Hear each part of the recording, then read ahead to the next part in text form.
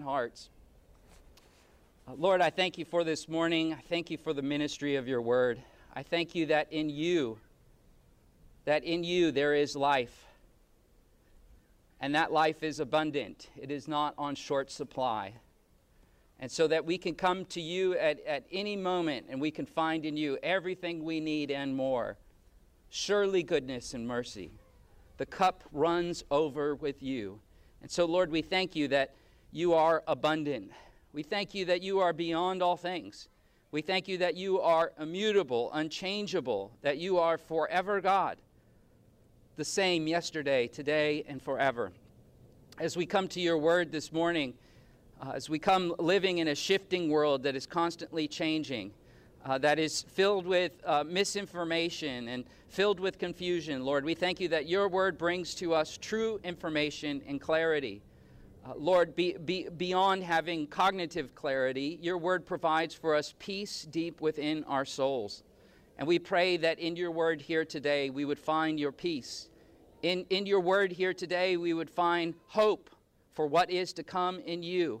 Lord, bless your word this day, I pray, in the name of Jesus. Amen. Well, church, today is a special Sunday. Of course, every Sunday is a special Sunday. Our community has been gathering on Sundays for about 2,000 years now as Christians, acknowledging this day as a special day of every single week. We call it the Lord's Day, in fact. It's that special. Sundays we call the Lord's Day in Christian tradition. Today we acknowledge the historic day of all historic days, the resurrection of our Lord Jesus the Christ. It is the beginning of the week for us. It is the beginning of faith for us and the beginning of life for us as we gather. And what makes Sunday special is that it commemorates the resurrection of our Lord. But what makes this Sunday special of all Sundays for us is it is the Sunday before that historic Resurrection Sunday, what we call Easter or Resurrection Sunday. The Sunday before Easter, the Sunday before Good Friday, is known as Palm Sunday. In Christian tradition, we often wear green, hence I got some green on. It's not leftover from St. Patty's or whatever. It's Palm Sunday. It's special. You throw on some green. And in other traditions, you might even come to church with palms and other things. Now, according to history, this is the weekend when Jesus rode into Jerusalem, where he would begin what's known as his Passion. Passion is a phrase that comes from the Latin verb patior or passus sum, which just simply means what it sounds like, passion, which is suffering or enduring or bearing up under. The final week of Jesus' life was a week of heavy endurance. It was a week of bearing up under. This is the week before his death, so this is the last week of his pre-resurrection ministry. Beginning with Palm Sunday and ending with the cross on Calvary on Good Friday, this week was one, as I said, of bearing up under. It was a week of great toil. It was a week of conflict. We read about in history some historic moments that took place in this final week, namely the cleansing of the temple. We read about the betrayal of Judas. We read about the agony of Gethsemane. We read about the arrest of Jesus, the unjust trial of Jesus before the Sanhedrin and before Pontius Pilate. Being God, Jesus knew all of these heavy things were to come to pass.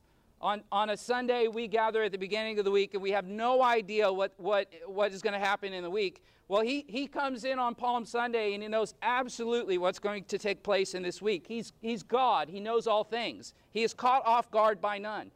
Being God, he knows that. Being gracious, he faced the week with great joy and endurance for sake of his people whom he came to redeem.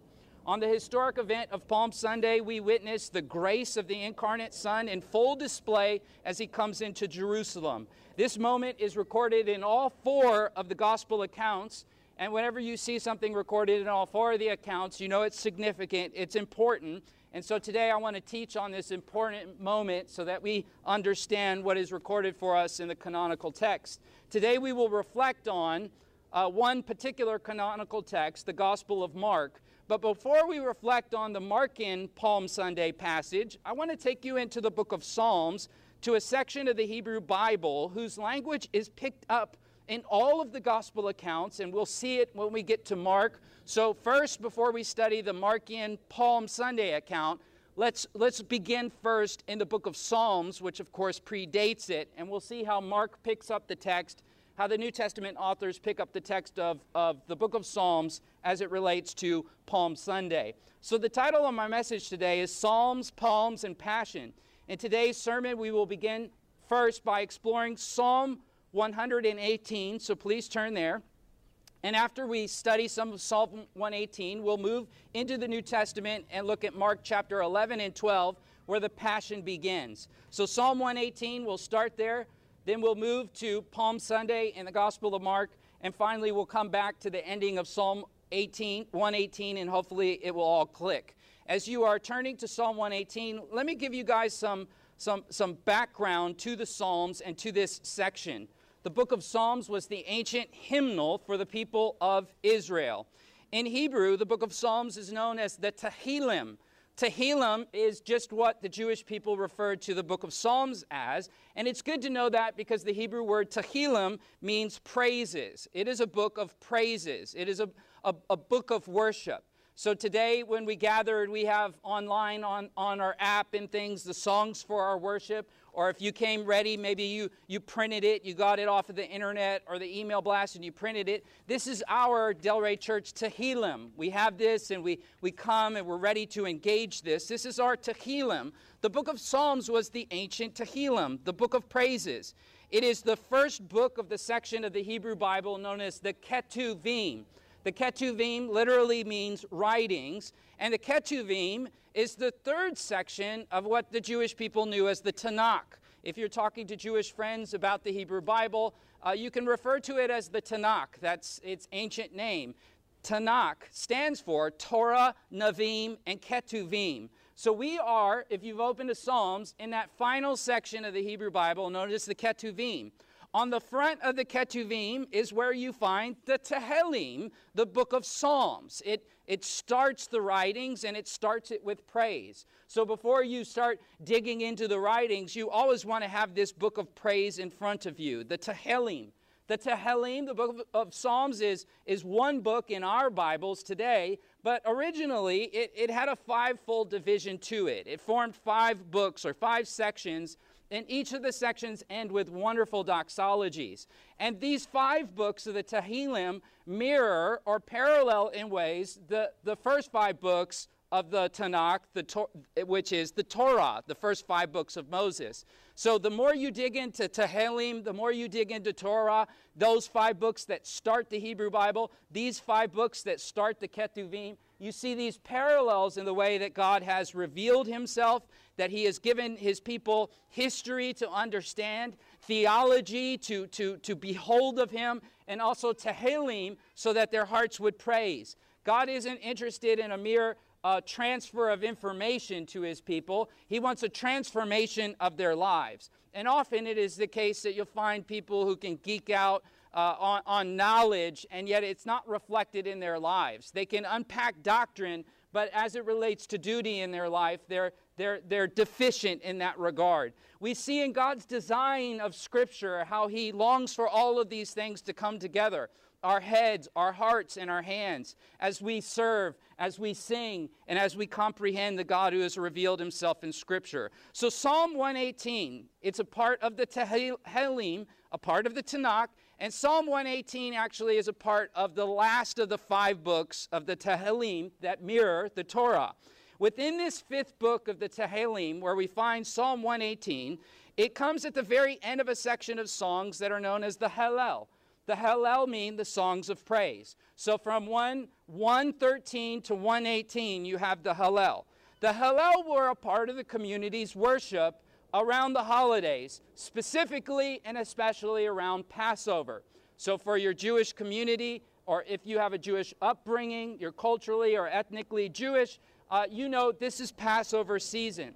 And around Passover, families gather, and they have a book in their home known as the Haggadah, or the Haggadot, that's it in the plural. And you open the Haggadah, and the Haggadah has in it these psalms from 113 to 118, and these psalms perform a part of your family worship at home. You break out the Haggadot, and you have a time of worship where these psalms would be being rehearsed, read, memorized, and quizzed upon in the community. You would have a Passover Seder on the night that commemorated when God liberated his people Israel from bondage in Egypt. When God revealed himself through the prophet Moses as an abolitionist God who rescues them from physical slavery in Egypt. He rescues them.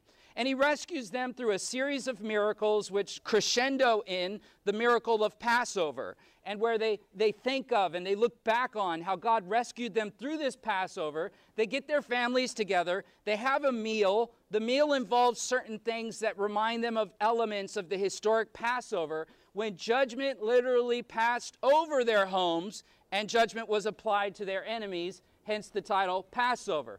Passover hits, you get your Haggadah. Your Haggadah has Psalm 113 through 118. You're reading these psalms together with a family. You read these psalms together with your friends. You have a special dinner. You bring people in. You start by reading Psalm 113 and Psalm 114. And then you break into a time of meal. And that meal has elements, as I said a moment ago, that remind us of certain things in that Passover event. On the table, there are 4 cups of wine. And the wine is drank throughout the night, and it has certain elements to remind the people of certain things, religious symbols, expressions of hope, reflections on history. As well as the ritual of drinking wine, there is the ritual of breaking bread. All of these things actually are what are reinterpreted in Christ when he gathers his disciple and he institutes communion. It was a part of Passover. And so he uses the bread on the table to speak about his body in incarnation. He uses the wine on the table to speak about his blood in the cross. We'll get there at the end of the sermon. So then you gather, you get your Haggadah. You start by reading Psalm 113 and 114. You start having meal. You start having wine. That's all a part of symbols, the food and the drink. Then you start reading Psalm 115, Psalm 116, Psalm 117, and Psalm 118. You'd read Psalm 118 at the end of the meal. The time then moves into a 4th and final cup of wine that is presented. You have songs together with this final cup of wine. There's a final bow on the gathering that takes place when everything is done. There's a 5th cup that actually is brought out. The Kash Shel Eliyahu HaNavi, which is the cup of Elijah the prophet. The front door of the home is opened, and the adults have the children run outside, and they look to see if Elijah the ancient prophet has come back outside of their home. Often, with a Haggadah, there would even be a chair that is reserved at the table where everyone is gathered for the prophet Elijah. And that Kashel Eliyahu HaNavi, that cup of Elijah, would be placed at that chair just in case Elijah shows up. These psalms, what I want you to see by way of background as we step into them, have this eschatological hope. The Jewish people believed that there was a Messiah that was to come, and the precursor to this Messiah would be Eliyahu. The prophet Elijah was going to come back. And so go outside, go see if he has come, children. And the children would come back inside and say, no, Mama, no, Papa, he wasn't there. And together, all those who gathered in the home would say, Lashana Haba'a B'Yushalayim. That is to say, maybe next year in Jerusalem he will come. This is a meal that they had once a year, reflecting on Passover, which Jesus then passes on to the church and says, this is a meal that you have when you gather on Sundays. We do it once a week. And as we drink the cup each week, which we'll do at the end of the message, likewise, we say, well, maybe next year in Jerusalem he will come. No, next week, maybe tomorrow he'll come before we have a chance to drink this cup again. So these Tehillim, these Psalms, have an eschatological edge to them. Not an escape to heaven, but a renewal of the earth from Jerusalem through the Messiah to the nations. The children are literally going outside looking for a physical prophet. This isn't an escape hatch. This is God coming back and invading the earth to renew it. As students of the Bible, we know that Jesus, the Messiah, the Christ, came in fulfillment of this great eschatological hope, which he ultimately will fulfill upon his return when he comes back to rapture the church, restore Israel, raise the dead, reign over his kingdom come, bring retribution to evil in God's creation. The Psalms anticipate these things. In the beginning of our public gathering here today, we read the prophet Zechariah who anticipates these things.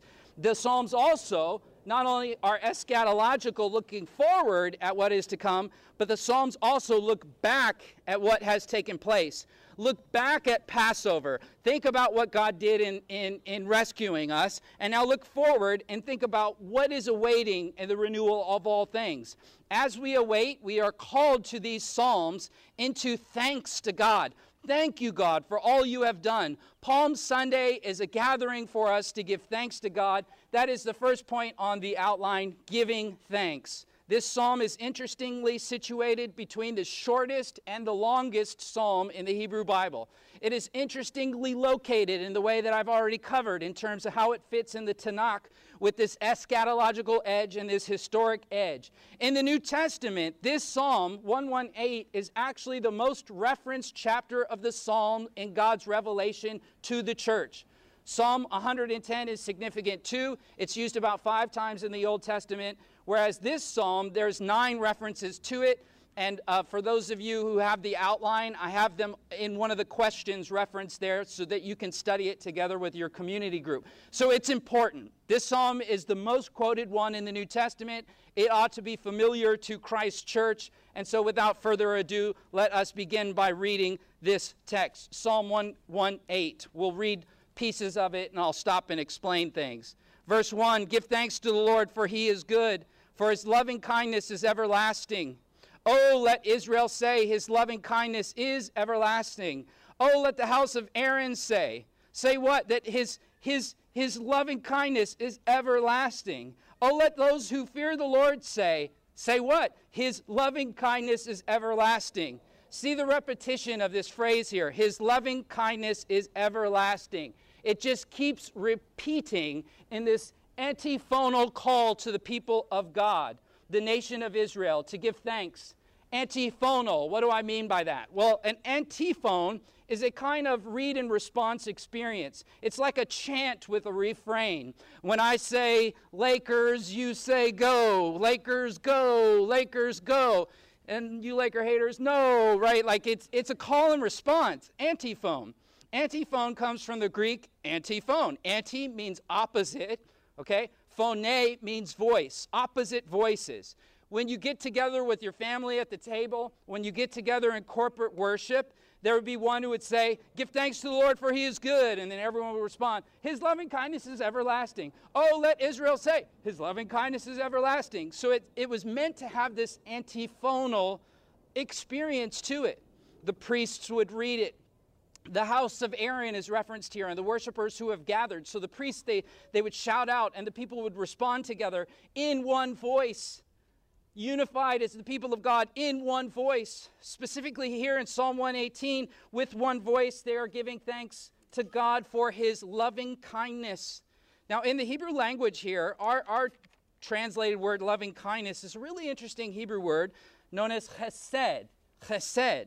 And chesed is a word that has a lot of kind of semantic range in it. It means merciful, it means favor, it means loyalty, it means love, it means unfailing kindness, zeal, deep devotion.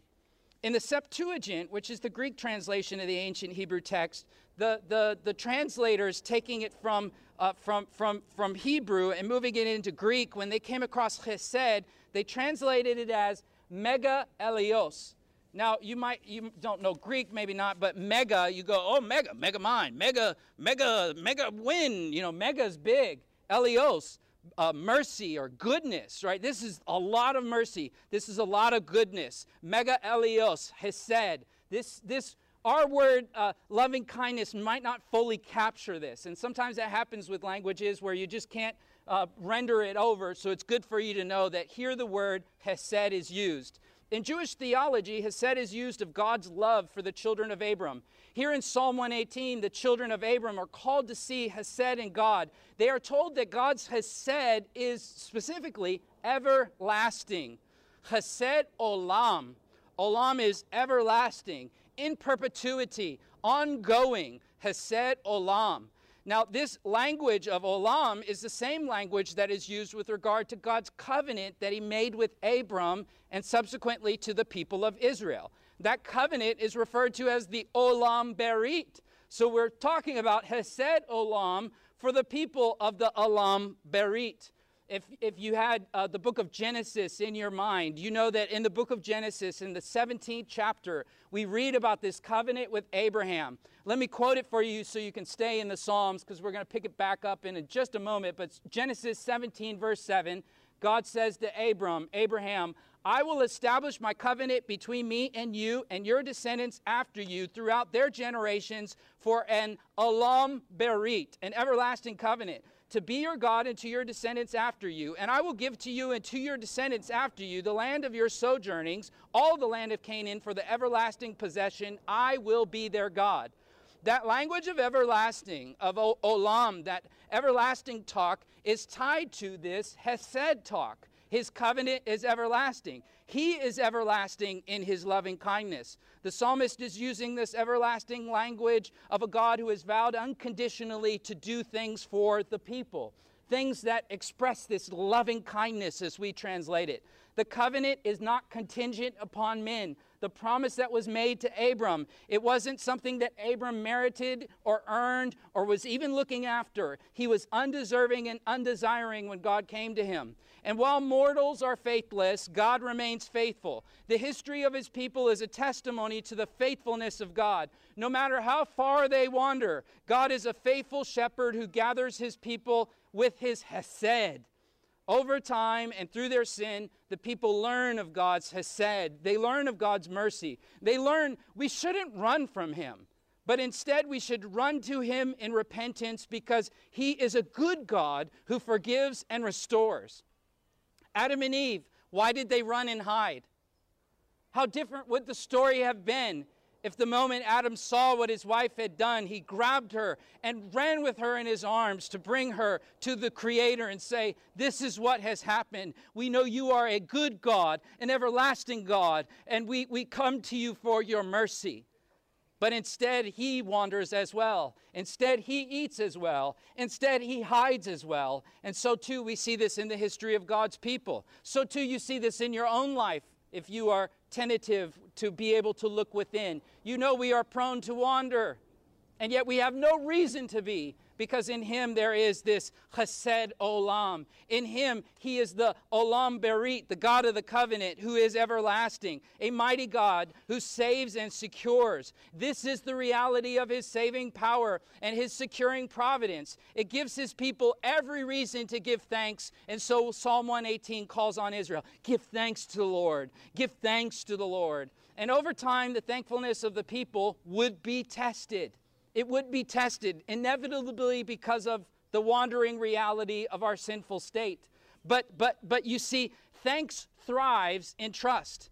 And trials will tempt trust. And when things don't go your way and you lose trust with it, things not going your way, thanksgiving has a way of fading, which brings me to the next point on your outline. We move from giving thanks now to gaining trust. As we keep reading, we see mention of distrust and distress. We see mention of fear. We see feelings of helplessness that turn ultimately in trust. We'll see that the psalmist is pulling the people into trust. The people are experiencing a growth of trust, but it comes at a cost. It comes through trial.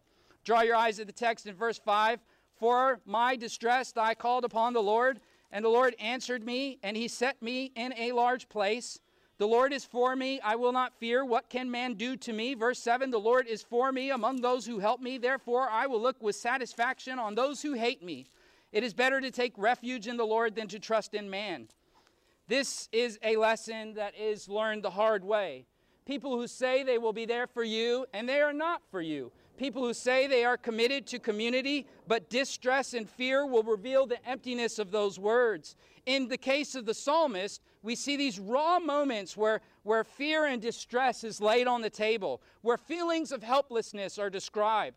As the psalmist vents these emotions, they are met with theological truths. I subjectively feel this. I'm feeling this way. I subjectively feel this way. But listen, the psalmist says, God is objectively this way. This is what I am feeling. This is what I'm feeling, but this is who he is. And this is why we say one of our mantras around here in terms of discipleship, that you want to be careful with feelings. Because feelings make horrible, horrible masters, but feelings make wonderful servants. They make wonderful servants. Feelings are great, especially when they're firing in the right direction. And by that, when they're firing according to God's word. So the psalmist, throughout the text of the Psalms, you'll get these raw experiences.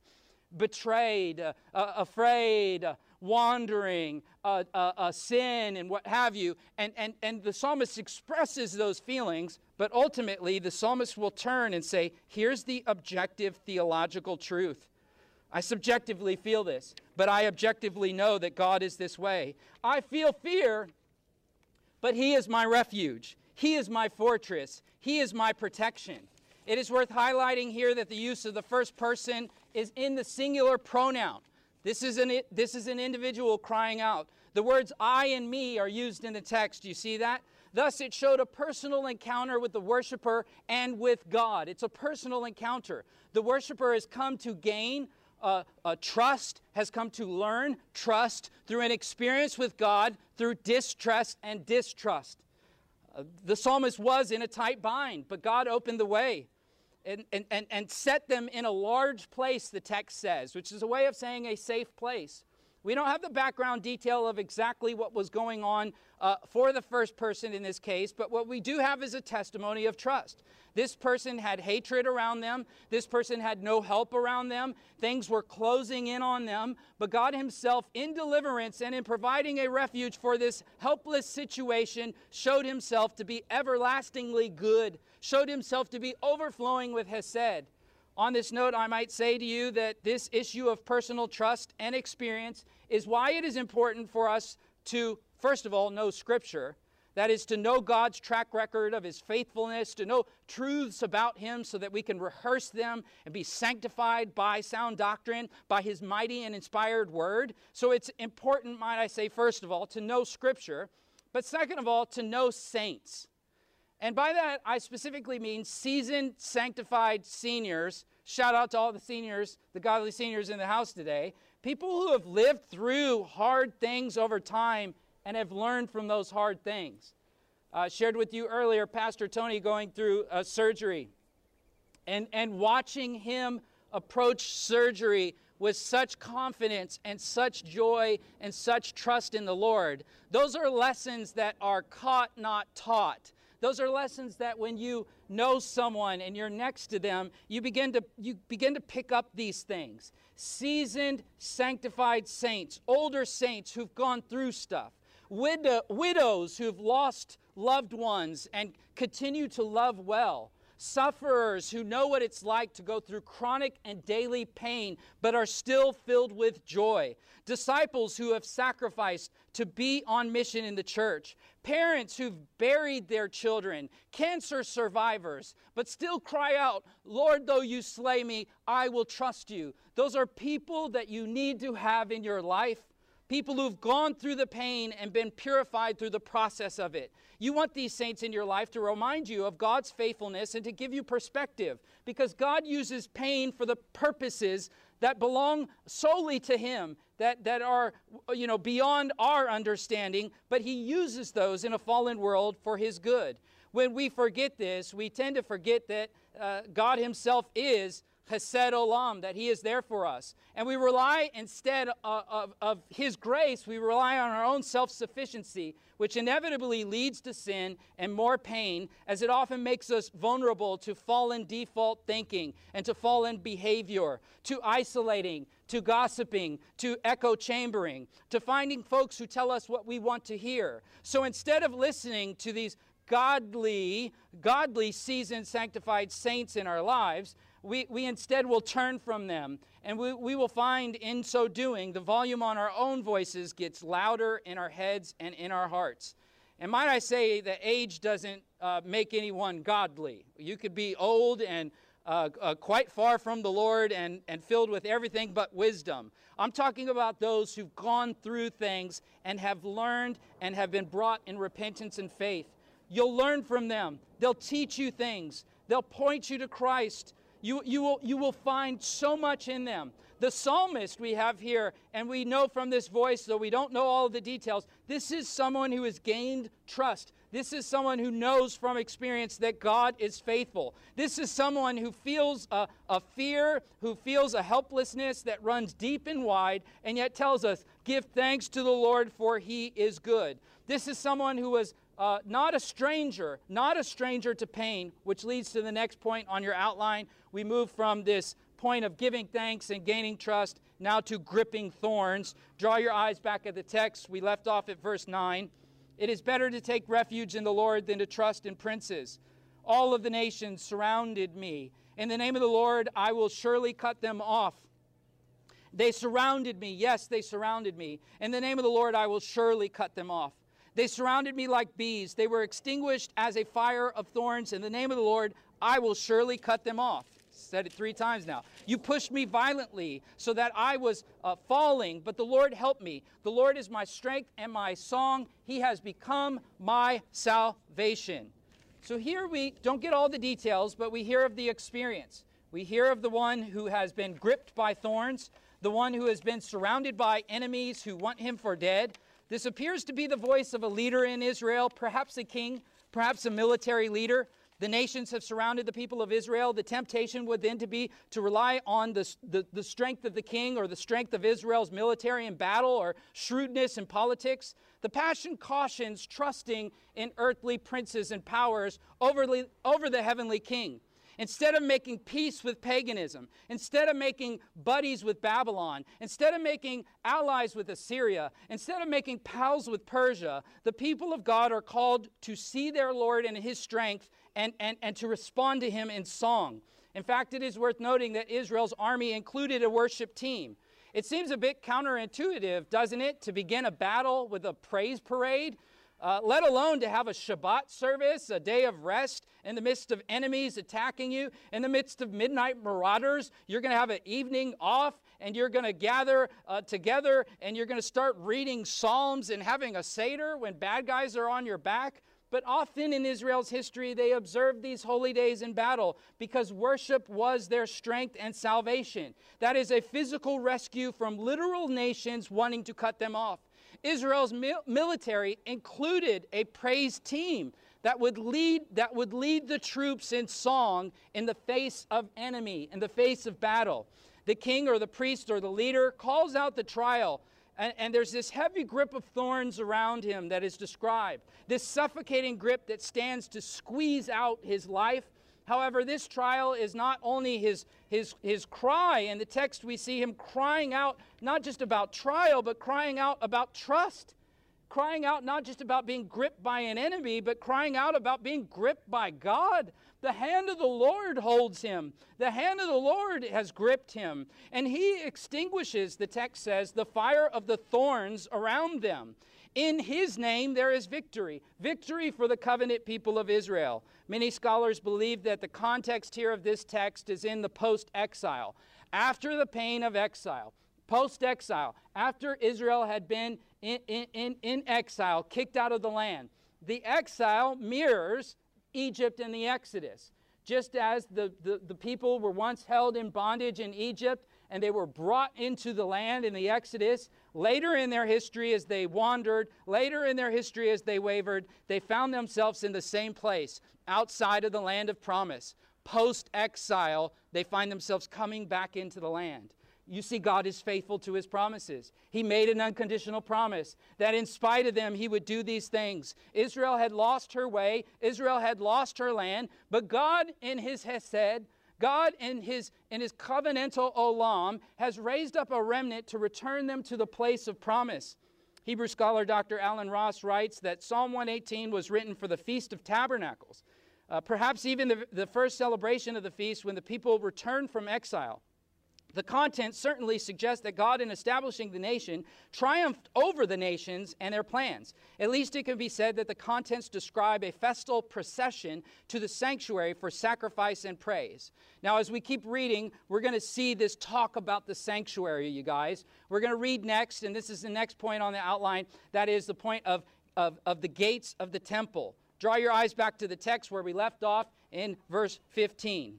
The sound of joyful shouting and salvation is in the tents of the righteous. The right hand of the Lord does valiantly. The right hand of the Lord is exalted. The right hand of the Lord does valiantly. I will not die, but live, and tell of the works of the Lord. The Lord has disciplined me severely.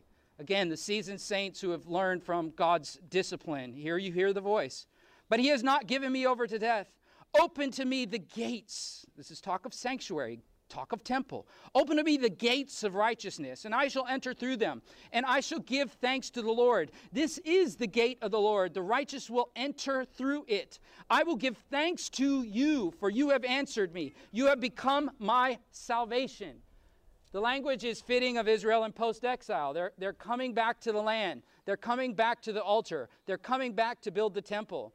In fact, in the providence of God, I say in the providence of God because I didn't design it this way. I realized it as I committed to teaching Psalm 118, just thinking about Palm Sunday. I've taught all the canonical texts, and I thought, well, what's something I haven't done? Well, I haven't taught the psalm that many of these canonical texts all reference, so let's do that.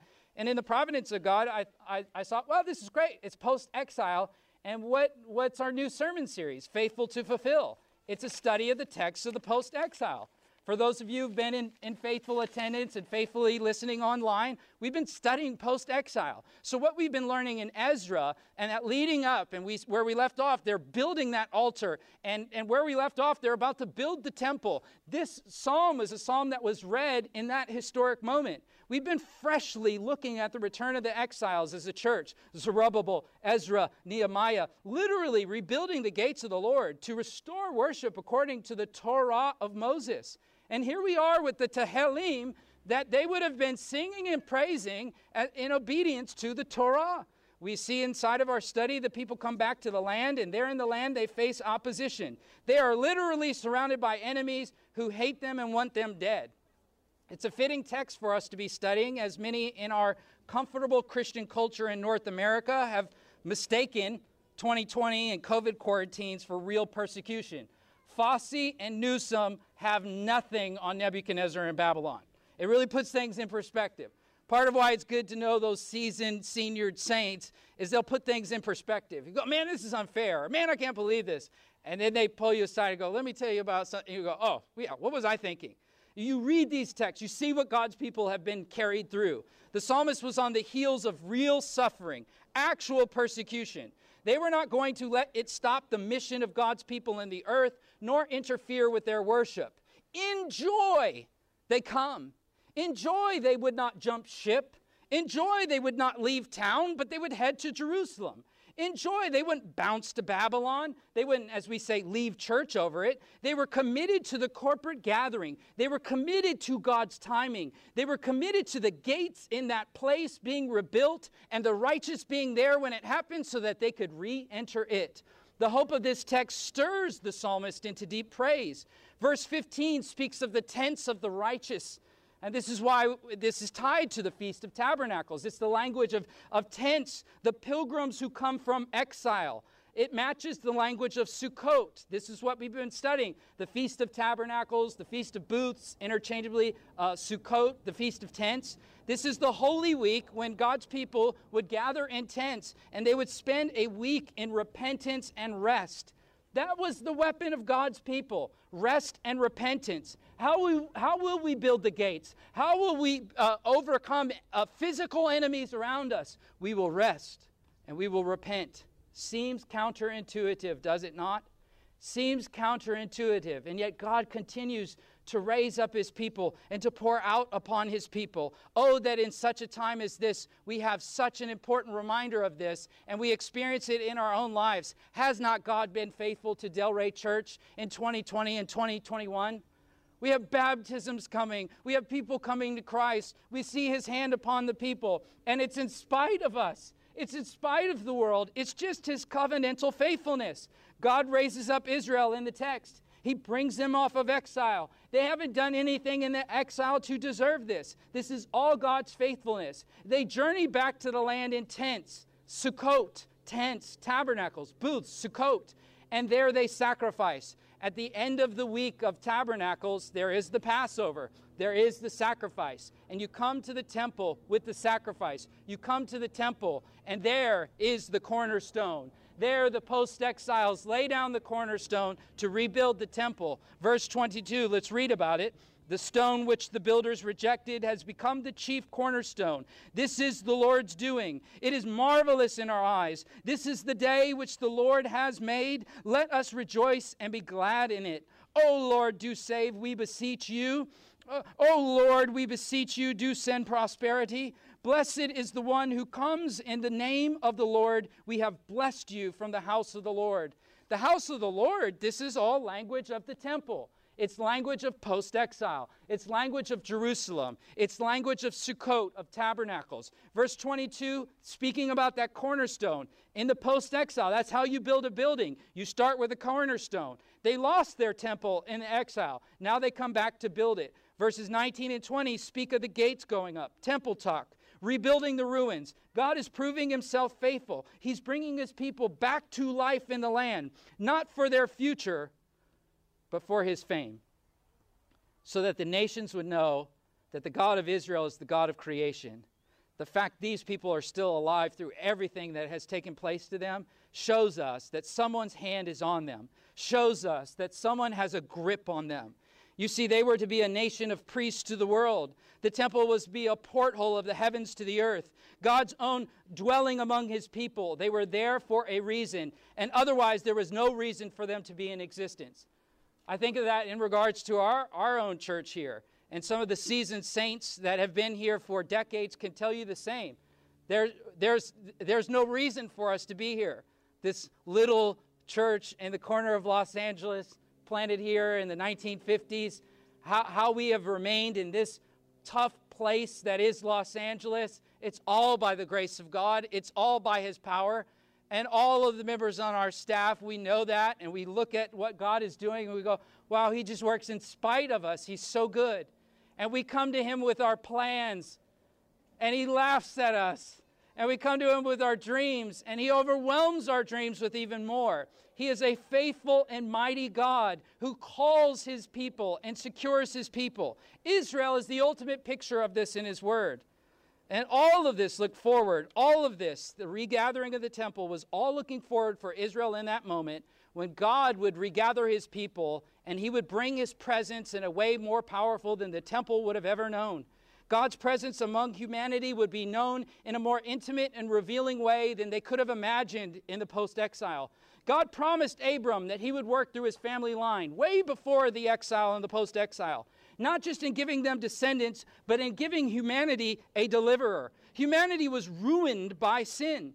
Abraham was no stranger to sin's enslaving powers. You read of him in Genesis, and he was a man whose life was a hot mess, an unworthy pagan and polygamist who God chose to save and use. God took a polygamous, pagan, human trafficker and turned him into the father of the promise. Further to the promise of sending him to the land and establishing the people and doing these things, he promised that he would send one through him who would actually save humanity, who would rescue us from paganism and polygamy and darkness.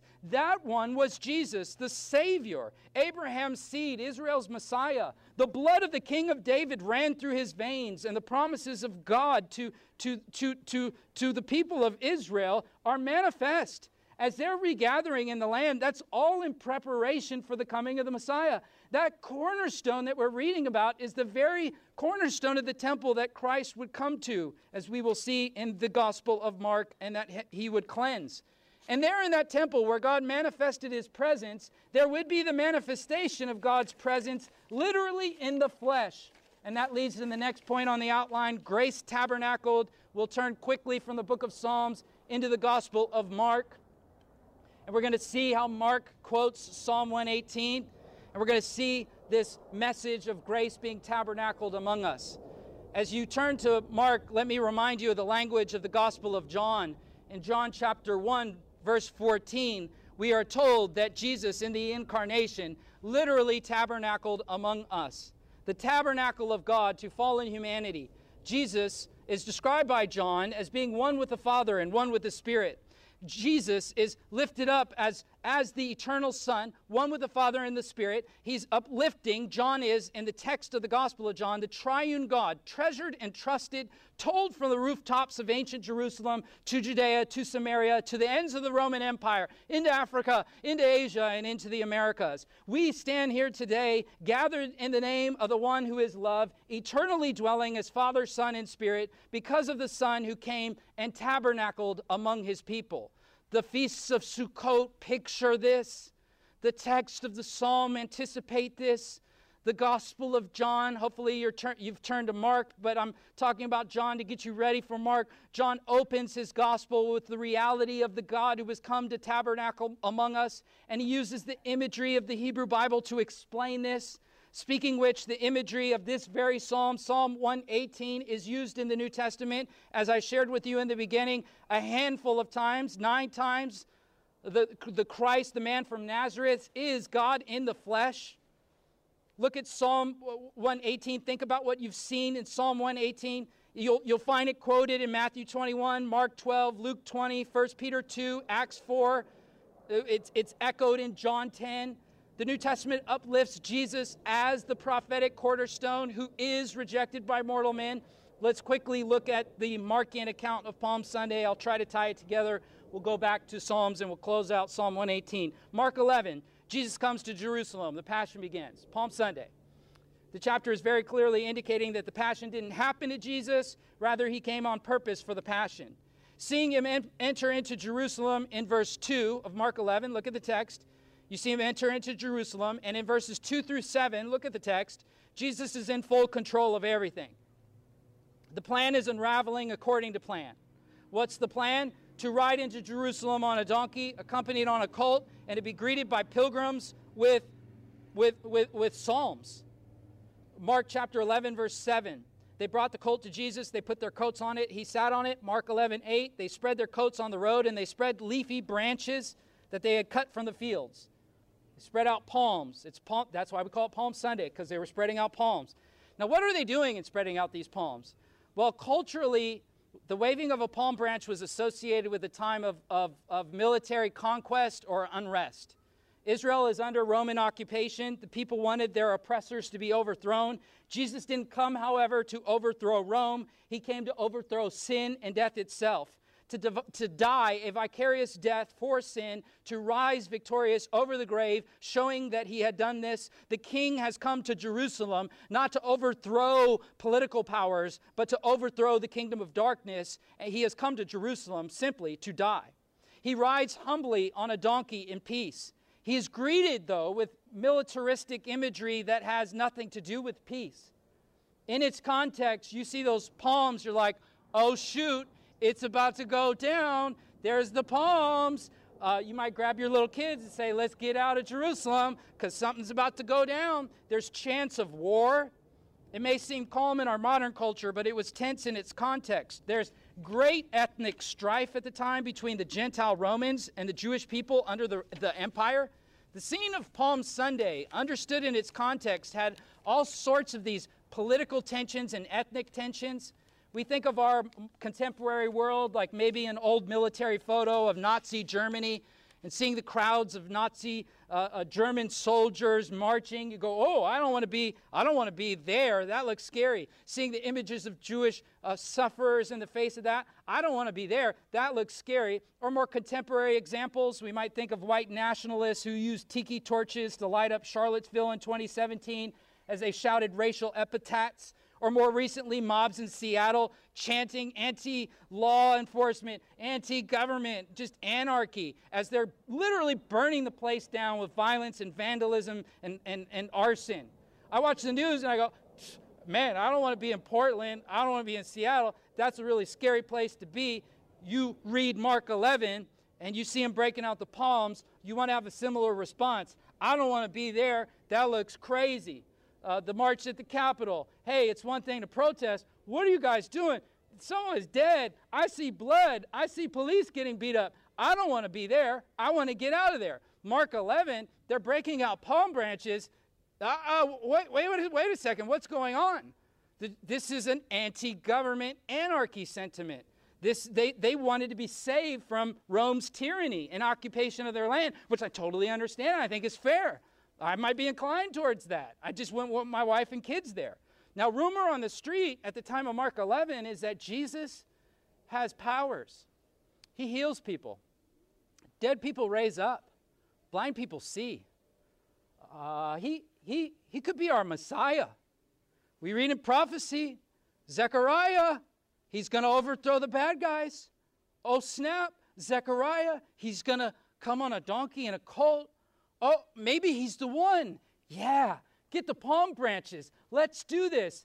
Feast of Tabernacles. Everyone's in town. Passover. We're thinking about God who rescued us from those Egyptians. Surely he'll rescue us from the Romans. Yeah, it's going down again. There's about to be a new Passover, and punks are going to jump up to get beat down. Yeah, get your palms. Let's go. Verse 9, they went in front, and those who followed were shouting, Hosanna, Hosanna, Hosanna, Hosanna. Blessed is he who comes in the name of the Lord. Blessed is the coming King of our father David. Hosanna in the highest. Hosanna, Hosanna, waving palm branches, which again, historically are used in the context for military and nationalistic imagery.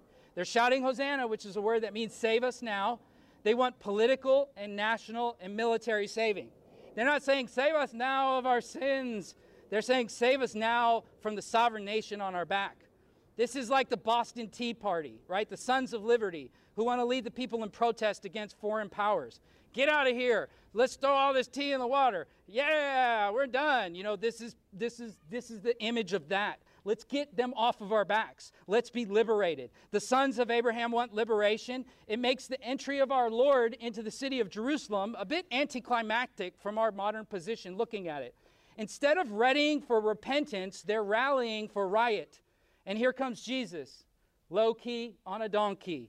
He enters not with fanfare to beat down Rome, to use those powers that he's used to heal the blind and raise the dead, and to walk up into Herod's castle and just punk him with those powers. Instead, he has come to die at the hands of the oppressors of his people. Matthew and John tie the donkey to prophecy. We read that at the beginning of service in Zechariah 9. And they also tie it to Psalm 118. Matthew and John do. Mark does. Luke does. Prophecy.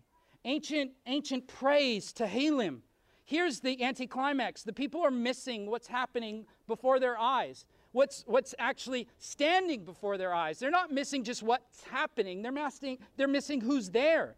The people are speaking of a coming kingdom as the king is standing before them. Seemingly, they want the kingdom, but not the king. They want salvation, but not the Savior. They want heaven, but not God. They have not come in worship of the gracious God who tabernacled in flesh before them. No, they have come with a political agenda. They have come not in intercession for the sins of the nation, but they have come in hopes of insurrection for their nation. Their worship had become overly political. Their trust was in the princes, just like Psalm 118, which this text is pointing us to, says, do not do. And they are in the presence of the Prince of Peace and the Lord of Lords. In Mark 11:11, Jesus confronts the empty worship of the temple. Look at the text in Mark 11, 12 through 13. Jesus curses one of Israel's national symbols, the fig tree, as an indictment on the people. Keep in mind of the timeline of things, what's going on. The king has offered his kingdom. The people do not want him. They call out Hosanna. They're waving palm branches, symbols and sayings of those who are seeking political figure to provide for them nationalistic hopes, and not a call of sacrifice to repentance and faith. Now, to be very clear, there's nothing wrong with nationalism in and of itself. To be sure, it has to be in subjection to the Scripture and Christ, but there's nothing wrong with loving your culture. There's nothing wrong in caring about your nation. I consider myself an exceptionalist. I can't think of any other place in the world, and I've traveled the world a lot, where I would want to be the United States of America. And as much as California is a crazy place, California too. Represent Los Angeles. I love this place. I care about this place. I represent this place. There's nothing wrong about caring for your nation. There was nothing wrong for those Jewish people to actually care about their homeland and care about the powers that were on their backs. Where it goes wrong is when it's not undergirded by repentance and faith in Scripture. We think about recent mass shootings. We think about racial hatred. We think about the sanctity of life from the womb to the tomb. Those are matters in our culture that as North Americans we should care about, and we should care as citizens of North America and say, these are wrong. This ought not to be this way. There's a better way for our nation. We should care about that stuff. The Jewish people were right to care about that stuff at the time of Jesus. We should care not only for our citizenry and for our land, but also for non-citizens who come through the land. We think about the migrant crisis. We think about human trafficking. We think about international crime. These are all matters of God's common graces. They are fine for us to care about. So to be clear, what's going on here in the text isn't like a godly nationalism. It's an ungodly nationalism. They're caring more about political power. They're caring more about getting Rome handled than they are about handling their own repentance and faith. So Jesus walks into the temple to cleanse the temple. There's commercialization and corruption in your temple. You've stopped preaching and proclaiming the things that are of me. You care more about politics than you do care about the things of the Lord. The enemies surround Jesus, just like they do in Psalm 118, and there's no victory. And just like in the post-exile where there's the cleansing of the temple that we've been studying with Ezra, and they got to get the idols off, and they got to set up that altar in the temple, and they got to cleanse things. Jesus does exactly what Ezra and Zerubbabel, what they do. They've got to cleanse things. Jesus goes into the temple, Palm Sunday, he cleanses. In Mark 11, 20 through 26, Jesus powerfully curses the national symbol of the people, the fig tree, again, and he calls on his disciples to come to God in faith for forgiveness. In verses 27 through 33, further confrontation is made in Jerusalem, and Jesus boldly proclaims his authority, and what does he do? He invokes the ministry of John the Baptist, who came in the spirit of Eliyahu, Elijah. Think back to what I said about the Elijah cup and the messianic expectation, the cup of the vine, the cup that you leave on the table. Hey kids, go see if he has come. This anticipates this kingdom. And then Jesus takes this image of the prophet and this hope of the last days and the cup of the vine, and he offers a parable about a vineyard. And there's peace and there's purity and there's renewal that he anticipates. It is no wonder that Mark 11 moves into Mark 12 into this parable of the vineyard. The parable that Jesus gives, he speaks of violent men who come and attack a servant of a man with a great vineyard. And they do it a second time. They murder both of these servants. And then a third time, the beloved son is sent to the vineyard, and they kill the beloved son. Look at Mark 12, verse 9. What will the owner of the vineyard do? Will he come and destroy the vine growers? Will he give the vineyards to others? Have you not read this scripture? The stone which the builders rejected, this became the cornerstone. This came about from the Lord, as it is marvelous in our eyes. And they were seeking to seize him, and yet they feared him, for they understood that he spoke the parable against them. And so they fled away and they went away. Jesus takes the language of the psalm that we've been studying, the renewal of the temple at God's hand of Israel in the face of her enemies, and he says, you are those enemies. You are those that have politicized, that have scandalized, that have gone astray. You are those that are standing in the way of the very presence of God that now has tabernacled among the people. Sukkot is taking place in front of them. The Shalash Relagim, the festivals where the people come to the temple, is taking place in the Gospel of Mark. They have gathered.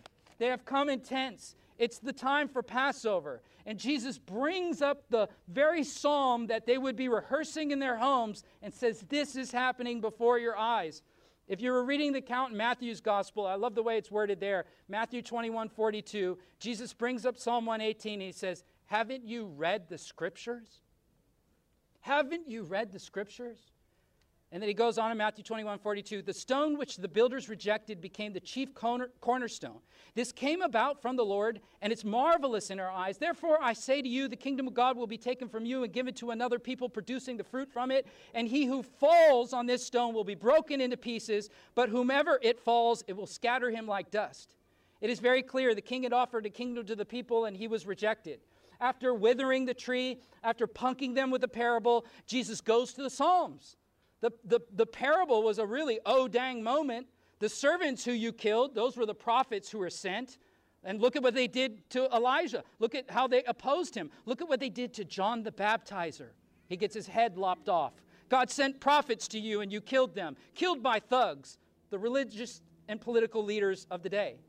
And then God sends the Son and you murder him as well. And there it's the Son who's telling them this. There it's the stone Son who's telling them this. The Son who is beloved of the Father. The same language that is used at the baptism. Behold my beloved Son in whom I'm well pleased. This is the beloved Son. The beloved Son. He is the cornerstone. In Jewish tradition, there's not time to get into it, but there was all sorts of interpretations around what the cornerstone was in Psalm 118. At the time of Jesus, there was lots of interpretation. Was this David's son? Was this Abraham's son? Was this the Messiah? Is this the temple? And Jesus pulls all that together quite literally in himself. I am the one who has come. I am the one, the promise of the patriarchs. I am the one, the seed of David. And oh, the providential irony that it's all happening around Sukkot. Everyone is in town. It's a shalosh regalim. Everyone comes to town. A pilgrimage holiday. So everyone's there. Think about it as like Thanksgiving and your family comes to town. Everyone's there to hear this, to hear God's truth. That's the final point on your outline, God's truth. And it takes us back to the final 3 verses of Psalm 118. Quickly, Psalm 118, God's truth. We left off with 3 verses to finish the chapter. This amazing chapter that all the Gospels use to talk about Palm Sunday. The amazing overtones of the Feast of Tabernacles and the Passover and Jesus and the cornerstone. The rejected Son, the rejected cornerstone. Jesus says, I am He. The Lord is God, verse 27. And He has given us light. Bind the festival sacrifice with cords to the horns of the altar. You are my Son, and I give thanks to you. You are my God, and I extol you. Give thanks to the Lord, for He is good. His loving kindness is everlasting. Just how it starts, it ends with the talk of His loving kindness. Just as we come to this final point of God's truth, we see Psalm 118 is reminding the people of His hesed, of olam. He's everlasting. But they're reminding the people of sacrifice. Under Zerubbabel and Ezra, the Jewish people rebuilt the temple. Nehemiah comes and rebuilds the gates so that it's fortified. They're safe and secure. But more than safety and security, what did God want from His people? Sacrifice, worship, true religion, true spirituality. You are unclean. The people and the priests would have to ceremonially wash themselves to picture symbolically their sin. And then they would take an animal, a living, innocent animal, and it would be tied down with cords to the horns of the altar, and an animal would bleed out for them. And in that, you have a picture of something innocent dying in the place of something guilty, something dirty. You must wash yourself to be clean. You must offer that which is innocent in the place of your guilt. This is all a picture of the gospel. So when Jesus says, I'm that cornerstone, the place where the Ark of the Covenant would rest, the presence of God, that's me. I'm the presence of God. I have come not just as priest, but I have also come as sacrifice. This psalm is written long before Calvary, but it anticipates all of what we celebrate in Calvary, all of what we will celebrate this Friday night when we gather for our Good Friday service outside. And we worship the beloved Son, the rejected cornerstone. Friends, this earth is going to pass. A new earth is going to come. There will be a resurrection. Evil will be judged. Peace will be made. In Revelation, there is a new Jerusalem that comes, a new temple that comes from the heavens to the earth, and with it comes the Messiah. And the Messiah in the book of Revelation, our last book of our scripture, the last words of our Messiah to the church, you know what they are? Yes, I am coming. I am coming. And so we cry out to Him, the rejected cornerstone, come again, Lord Jesus. Communion anticipates Him. Grab your cups. As often as you eat this bread and drink this cup, 1 Corinthians 11, you proclaim the Lord's death until He comes. The beloved Son, the rejected cornerstone, the one who was tied down with cords on the altar of Calvary for us, who became flesh for us, that we might not only be one with Him, but one together. And so we as a family, as they did in the ancient days when they had the Haggadah and they read the very psalm we read today, We gather and we celebrate him. Let's eat, brothers and sisters. We are his body. And we are his body by his blood. Our Lord was rejected. His people will be too in this age. Do not let your heart be troubled. Jesus told us we would face hard times.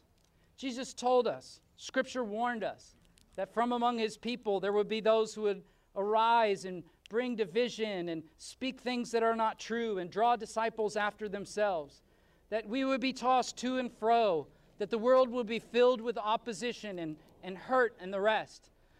But he came, and in his blood he gives power to his people to overcome all of those things and to come and worship of him, like Psalm 118, in the face of mounting enemies, in the face of hard things that come upon us. And we come and we worship him. Easter is upon us, brothers and sisters. This Palm Sunday, let's worship the one who came on a donkey into town, who was met with tiki torches and violence and propaganda, and said, "Oh, Father, forgive them. Father, forgive them. They're missing it all." And we live in a nation and in a world where they continue to miss it all. And what do they need to hear, brothers and sisters? There's power in the blood. It's only by the blood. It's only by his sacrifice. That's what he came to do. Let's drink. Salvation is here and now. Let us come in repentance and faith. Let us enter into a final song or two as we close our service. I'm going to pray, and then if you would rise, we'll give praise to God, for he is good. Lord, we thank you for your word here today. We thank you for Psalm 118, Mark 11 and 12, the parable of the vineyard, the cleansing of the temple, the tying in of the psalm. Lord, how it all fits together in you. You are sovereign. You are good. Your hesed is everlasting. Lord, I thank you for the ministry of your word. I pray that your Spirit would move to take the word from the page and move it deep within our hearts. Lord Jesus, we thank you that you rode into Jerusalem for us, that you suffered a horrible week for us, that you gave your life for us. And even here this day, for any who are far from you and do not know you, you offered yourself unto them and you called them to come. And we join with you in that call of the gospel for all to come to the God who is good, to celebrate the news that is good, the gospel. Receive these final songs of worship, we pray. In the name of Jesus, we pray. Amen.